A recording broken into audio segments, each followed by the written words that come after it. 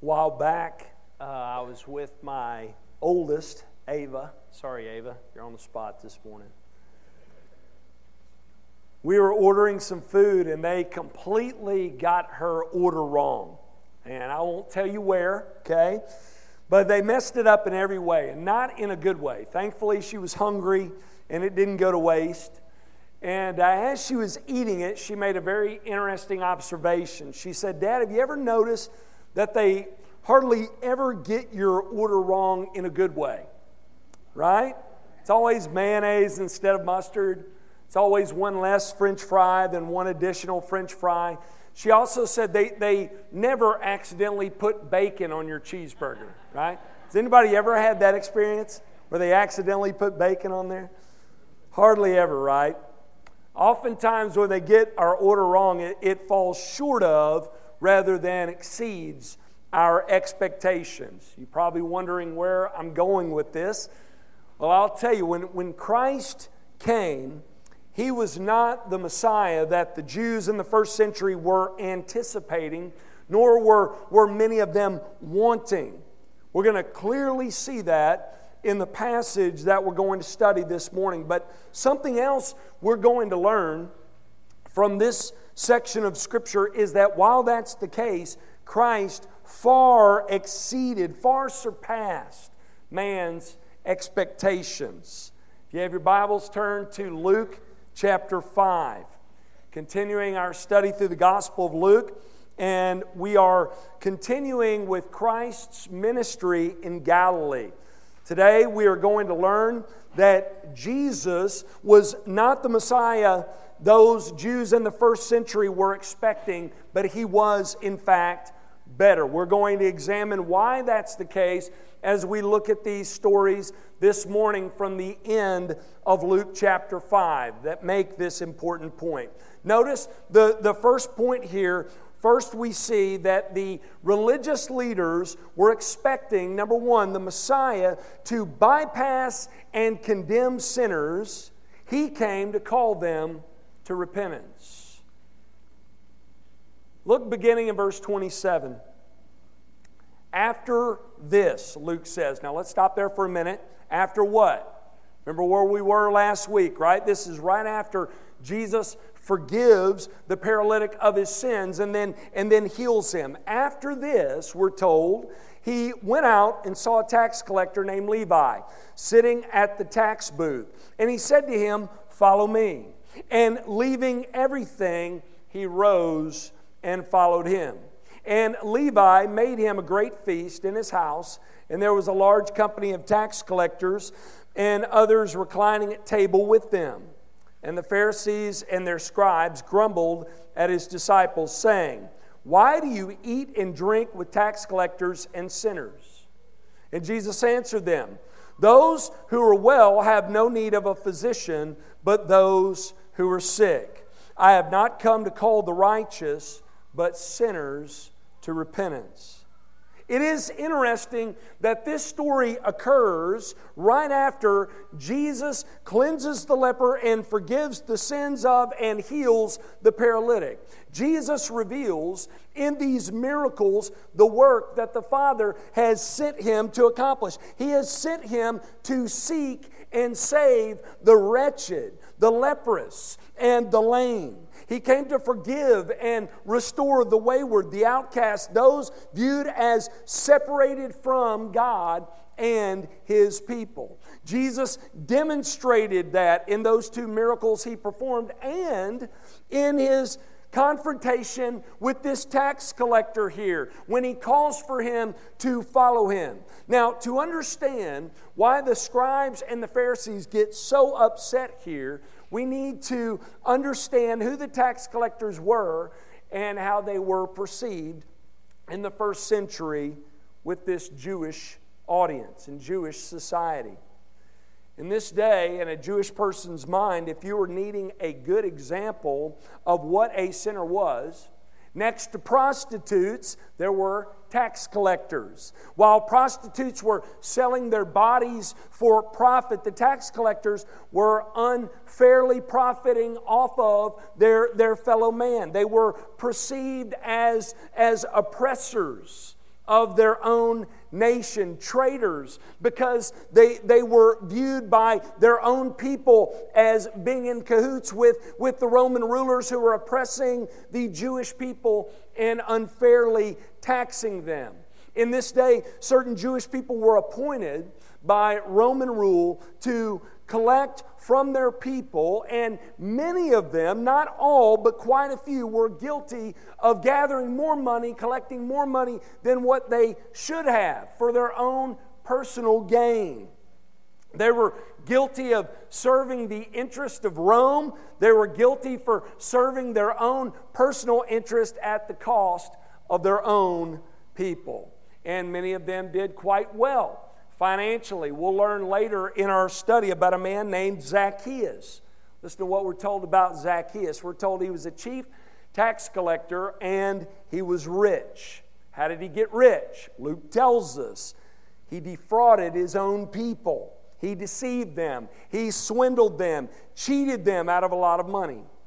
And Christ, like he does with Zacchaeus here in this story, he appears to Matthew and calls for him to follow him, and then goes into his house to fellowship with him and other tax collectors, which floored the Jewish religious leaders who viewed tax collectors to be the scum of the earth, the chief of sinners. They think to themselves, surely these individuals will receive God's rod of justice when the Messiah comes. Many think that that's what the Messiah has come to do. They believe he's come to set up this physical earthly kingdom and is going to throw down Roman rulers and condemn all of those traitors who associate with them. That's what many believe is going to happen here. That's the expectation. Instead, Jesus goes to a tax collector named Levi, that's Matthew, and calls for him to follow him, which Matthew does. We'll talk more about that in just a moment. Look at verse 29. And Levi made him, Jesus, a great feast in his house. And there was a large company of who? Tax collectors, and others reclining at table with them. I love this. When Matthew responds to Jesus' call, notice what Matthew does next. We're told he throws a party. Isn't that a perfect response? For a person who has discovered the grace of God in Jesus Christ, shouldn't there be that kind of rejoicing? Matthew certainly thinks so. When considering the favor of the Lord Jesus Christ, Matthew thinks a party sounds appropriate. And notice he invites others to take part in this celebration. He invites all his tax collector friends to join him with Jesus. Believers, no man or woman who has truly ever tasted grace wants to experience it alone. I question your salvation if you do not have a desire for others to experience what you have experienced through Jesus Christ. Notice his response and Jesus' participation in this celebration. It upsets the religious leaders. Look at verse 30 again.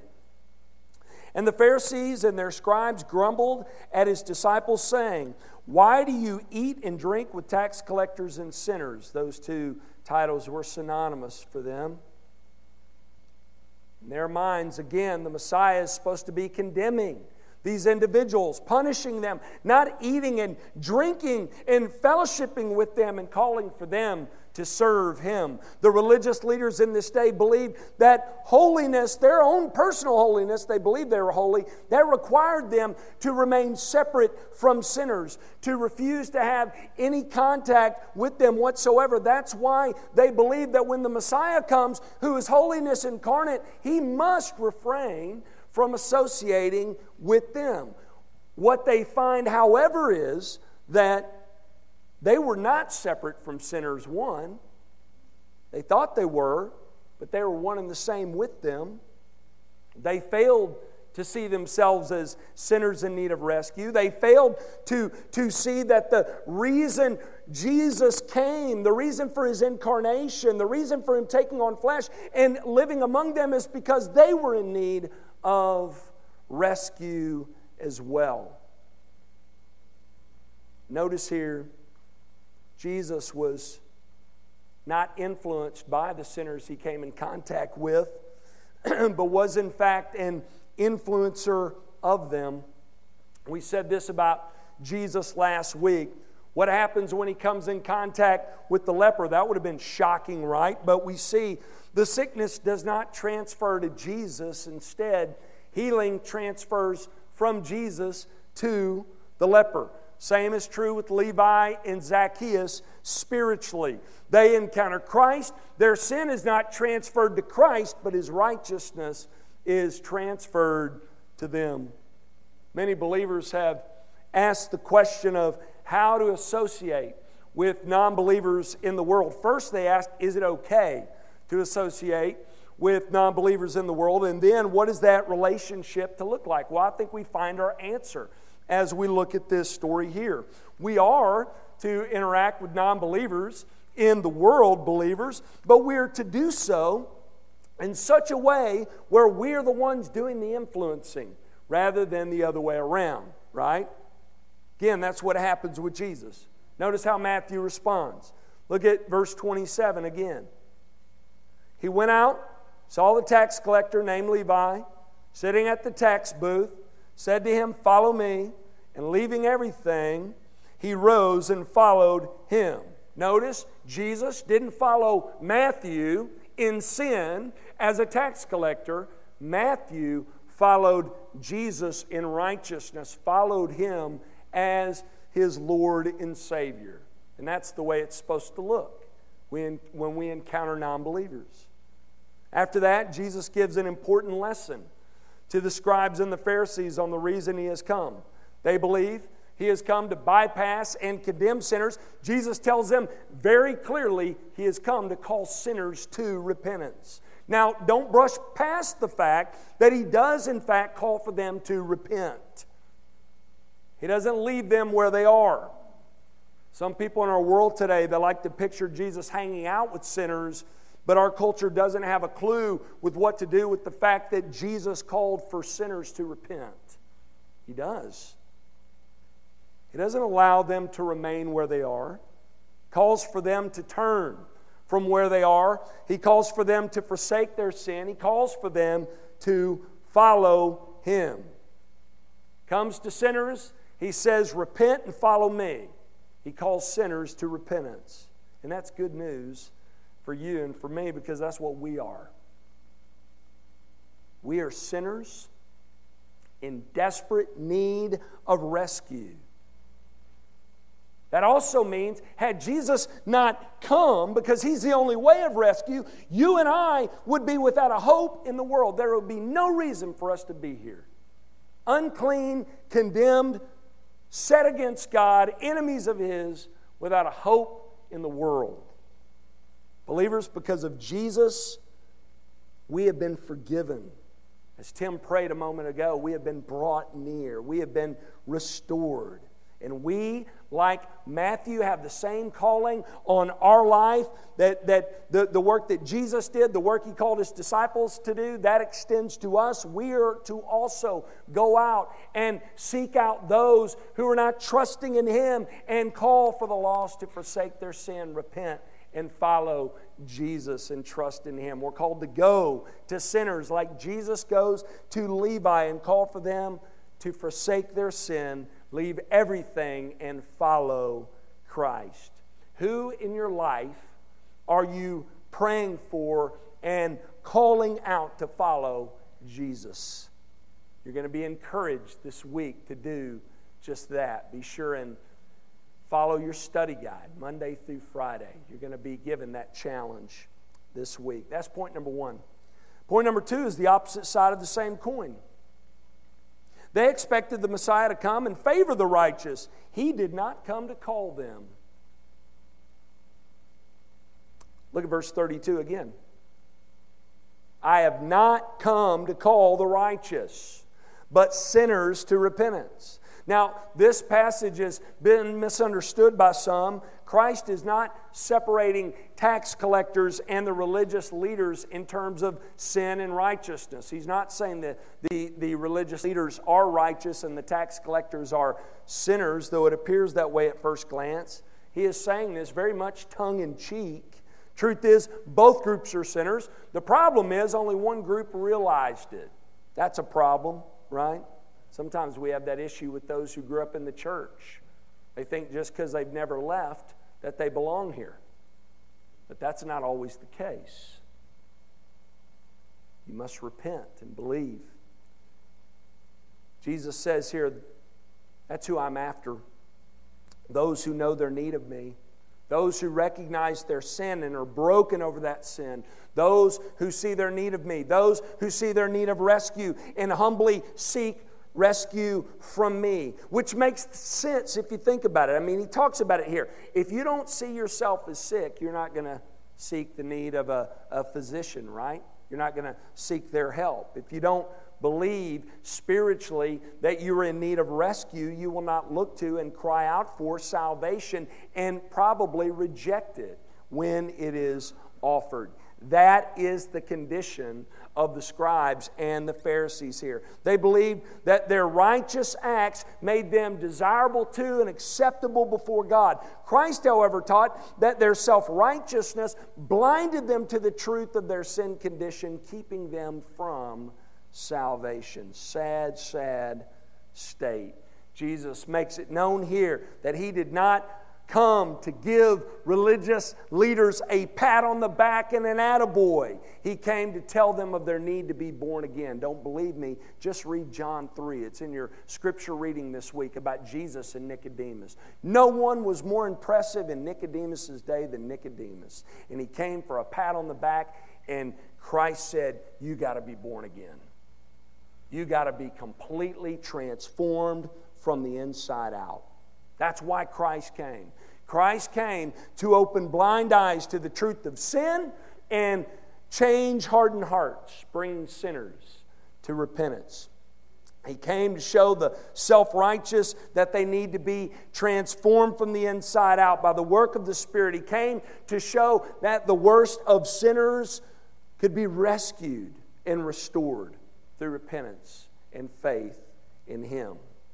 He did not come to call the righteous, but sinners to repentance. Do you realize that you are a sinner in need of salvation?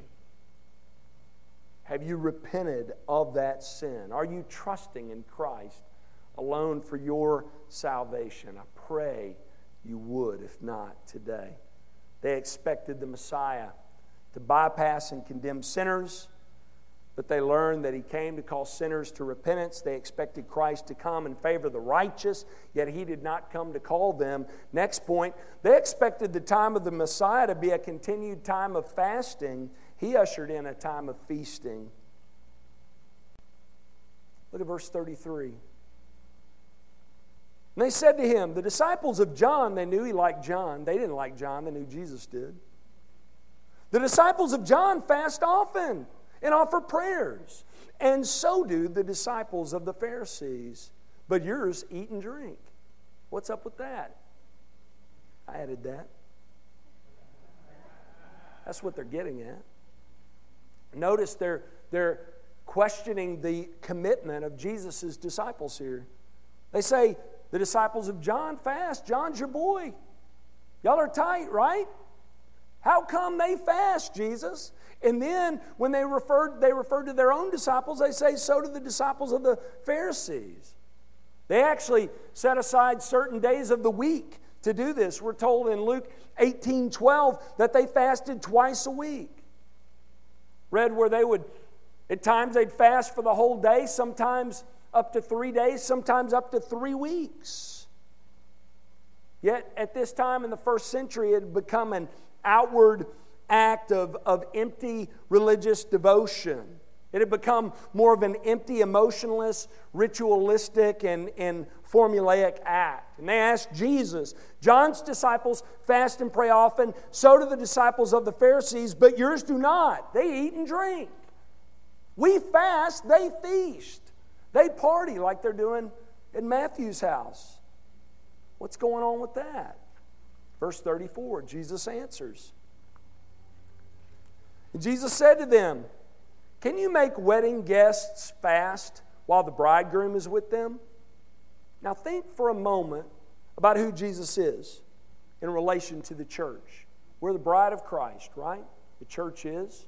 Jesus is the bridegroom. He says, when you're at a wedding, do you fast? You don't fast at a wedding, do you? No, you do the opposite if it's a good wedding. Right? You feast. You feast at a wedding. Is a bride serious and somber and sorrowful when with the groom? No, if so, you've got some issues there that need to be addressed, right? He says in verse 35, there will come a time again when his disciples will fast, when he's taken away from them. Look at it. The days will come when the bridegroom is taken away from them, and then they will fast in those days. But he says to the religious leaders here, that day is not today. Right now, the groom is with the bride. Therefore, it's party time. It's a time of feasting. Like what was taking place in Matthew's home. When the groom is with his bride, there is no need for mourning, no need for his disciples to fast in order to seek deliverance from God, which is what they often did. No, deliverance has come through the person and work of Jesus Christ. It's not a time of fasting when with Jesus, it's a time of feasting. When the groom leaves, when he's taken in death, and then when he's taken up again, his resurrection and ascends to the right hand of the Father on high, a time of fasting will come once again as God's people long for his return and the completion of his redemptive work. And then when that takes place, get this, when Christ returns again, the time of feasting will begin again, and get this, it will continue for all eternity. That's reason to shout. I remind you of this when we take communion. We'll take communion today. We not only take it to remember what's taken place in the past as a memorial, remembering Christ's life that he lived and the death that he died in our place, and his death and resurrection, and the hope that we have in him. We not only take it in the present as a community of God's people to proclaim to non-believers in our midst, preach to them that we are trusting in this work alone for salvation and to encourage one another, but there's also a future element. We're to be taking this until Christ returns. We're to be taking the Lord's Supper meal together as a celebration in anticipation of Christ's return. The bread and the drink are to remind us that there is a feast coming when the bridegroom returns. Think about what Jesus is saying here. He's saying, when I am with my people, there is joy. Their relationship with me, my presence with them, is a reason for celebration. It's a reason for feasting. Believers, while we are in the already not yet portion of God's kingdom story, meaning Christ has come, he has accomplished our salvation, we are in him, we are forgiven of our sin, we're restored to God, we're secure for all eternity. There is still a work that we are waiting on him to return and finish. We still struggle with sin in this life. While the sting of death has been removed from us in Christ, death is still a real enemy, right? And a consequence that we still experience as a result of our sin. Therefore, we are at this time to long for and to look forward to Christ's return. We are to fast and pray and express our weariness of living in this sinful and fallen, this broken, sin-stained world of ours. We're to inwardly and outwardly and openly express our desire for Christ to return to right every wrong, restoring and redeeming us. Listen, while that's the case, we are also to be living lives full of joy because of who we are in Christ. The lives that we live right now today are to be celebratory. We are to be spending these days rejoicing because of the great hope that we have in Jesus. Are you living a life of joy today, regardless of your current circumstances? Do you rejoice in the life you have in Christ? Well, Luke makes that emphasis again and again in the way he tells the gospel accounts. He continually lets us know that God's people worship Him for being God's people. That's the proper response for salvation, is worship. He makes that point again and again. Believers, because Christ is Lord of your life, does the life that you live mirror the lives of His disciples when Christ was with them? Are your days spent in worship, in celebration? I've asked you this question again and again. When's the last time you took time just to praise God for the fact that you belong to Him through His Son Jesus, for His amazing grace, as we sang? Last point. We have learned that the religious leaders expected the Messiah to bypass and condemn sinners. Instead, they learned that He came to call sinners to repentance. They expected Christ to come and favor the righteous. However, He did not come to call them. While they expected the time of the Messiah to be a continued time of fasting, they learned that He ushered in a time of feasting. Last point. They expected the Messiah to bring back the good old days. Instead, He brought a new and better work altogether. Look at verse 36. He also told them a parable. Now, here we have the first mention of parables in Luke. Parables are simply this: they're familiar stories that help people understand important truths. When Jesus tells them, they're kingdom truths. So, familiar stories that help people understand kingdom truths. Scribes and the Pharisees were wanting more of the same. That's what they wanted with the Messiah. They were wanting a pat on the back from Him for their commitment to these outward religious practices they believed made them right and fit for God's kingdom. They were wanting to be told that they were close to glory and to continue with what they were doing, just with some minor improvements. That's what they were hoping for. Jesus introduces a new work altogether, and He comes to tell them that they are in desperate need of this work. Look at verse 37. First 36 and then 37. He also told them a parable. No one tears a piece from a new garment and puts it on an old garment. If he does, he will tear the new, and the piece from the new will not match the old. And no one puts new wine into old wineskins. If he does, the new wine will burst the skins, and it'll be spilled, and the skins will be destroyed. But new wine must be put into fresh wineskins. And no one, after drinking old wine, desires new, for he says, the old is good. Now, before I go into detail here on both of these parables, remember that we have said, Bible Study 101, look for the repetition of words, right? If you can pinpoint that the writer is repeating what he's saying multiple times, you can normally get to the heart of what he's saying pretty quickly. Let's look at it. There's one word that jumps off the page, two, but one in particular, it's the word new. Look at how often new is used in these four verses. Let's look at it. New, new, new, new, new, new, and new. 7 times. Okay? Now let's look at how often old is used. Old. There's another old, old, old, old. 5 times. The point Jesus is making here is that He is doing a new work. And that this new work that He has been sent to accomplish is better than the old work. And this new work is replacing this old work. The emphasis here is on the new. Do you see that? It's pretty clear there. Jesus lets them know here with these 2 parables that He has come to do a new work altogether that's better than the old. He tells in both of these parables, He makes this one important point. The first is about a new garment. Let's look at it. He essentially says, no one tears up a new garment and takes pieces from that new garment and attaches it to the old. Think about it. If you got an old raggedy shirt, guys, with holes in it, are you going to go buy a brand new shirt and cut up that brand new shirt and patch up that old one?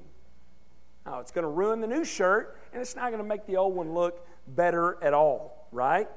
No. That's Jesus' point here. That's the point he's making with the work the Father sent him to accomplish. He was sent to live the perfect life that we could never live, die as our perfect substitute and sacrifice, and rise again to rescue us from sin. He came as our only way of rescue. He came to do what Adam failed to do and what we could never do. He came as our only hope of rescue, our only way to salvation. If that's true, if Jesus paid it all, as we sing in here again and again, why on earth would man then come back and say, but the sacrificial system needs to be still in place. It needs to remain. Why would that be okay? The sacrifice of bulls, goats, and rams needs to continue on. No, Christ is the perfect sacrifice. We talked about this in our study through Hebrews. You remember, I know you've slept a little bit since then. He's our perfect substitute, our complete sacrifice, the one-time sacrifice for all time. Adding anything to that work lessens the work that He came to accomplish. He lived the perfect life in our place, and we are saved by trusting in His righteous life that He lived on our behalf, trusting in that sacrifice that He made, in His great person and work. Why then would one then come back and say, well, yeah, He lived a good life for us and we need that good life, but in addition to that, we have a ways to go on our own. Need to do this, this, and that for right standing with God. No. That makes a mess of this new and perfect work that He accomplished. And it shows our misunderstanding of the old, doesn't it? The author of Hebrews tells us very clearly that the blood of animals does not provide forgiveness for sin and restoration to God forever. Christ's blood does. We've used this illustration again and again. The old sacrifices, they served kind of like a credit card. Every time sacrifice was made, it's like swiping that card and swiping that card, and that sin debt is just, it's great, isn't it? Then Christ came, laid down His life, and it was that work, the shedding of His blood, that paid the bill in full forever for those who are in Him, for those who are trusting in Him. Look at the second parable, verse 37. He says this, and no one puts new wine into old wineskins. If he does, the new wine will burst the skins and it will be spilled, and the skins will be destroyed. But new wine must be put into fresh wineskins. And no one, after drinking old wine, desires new, for he says the old is good. Now, verse 39 accurately describes the mentality of the religious leaders in their day. They were satisfied with the old. Christ said in John 5 that in the old teachings and in the old practices, they believed they had eternal life. But Christ corrected them. In John 5:39, He said, no, they bear witness of me. They point to me. In this parable, He says, no one puts new wine into old wineskins. Now, I know some of you are scratching your heads like, what does that mean? Well, let me tell you, in the first century, they would have known exactly what that meant. We need some help because we're removed from that context. But they would have known, hearing Jesus say, no one puts new wine into old wineskins, they would have known, yeah, we know that. We know that, Jesus. Of course not. They would have known that would have been a foolish and costly error, and I'll explain why.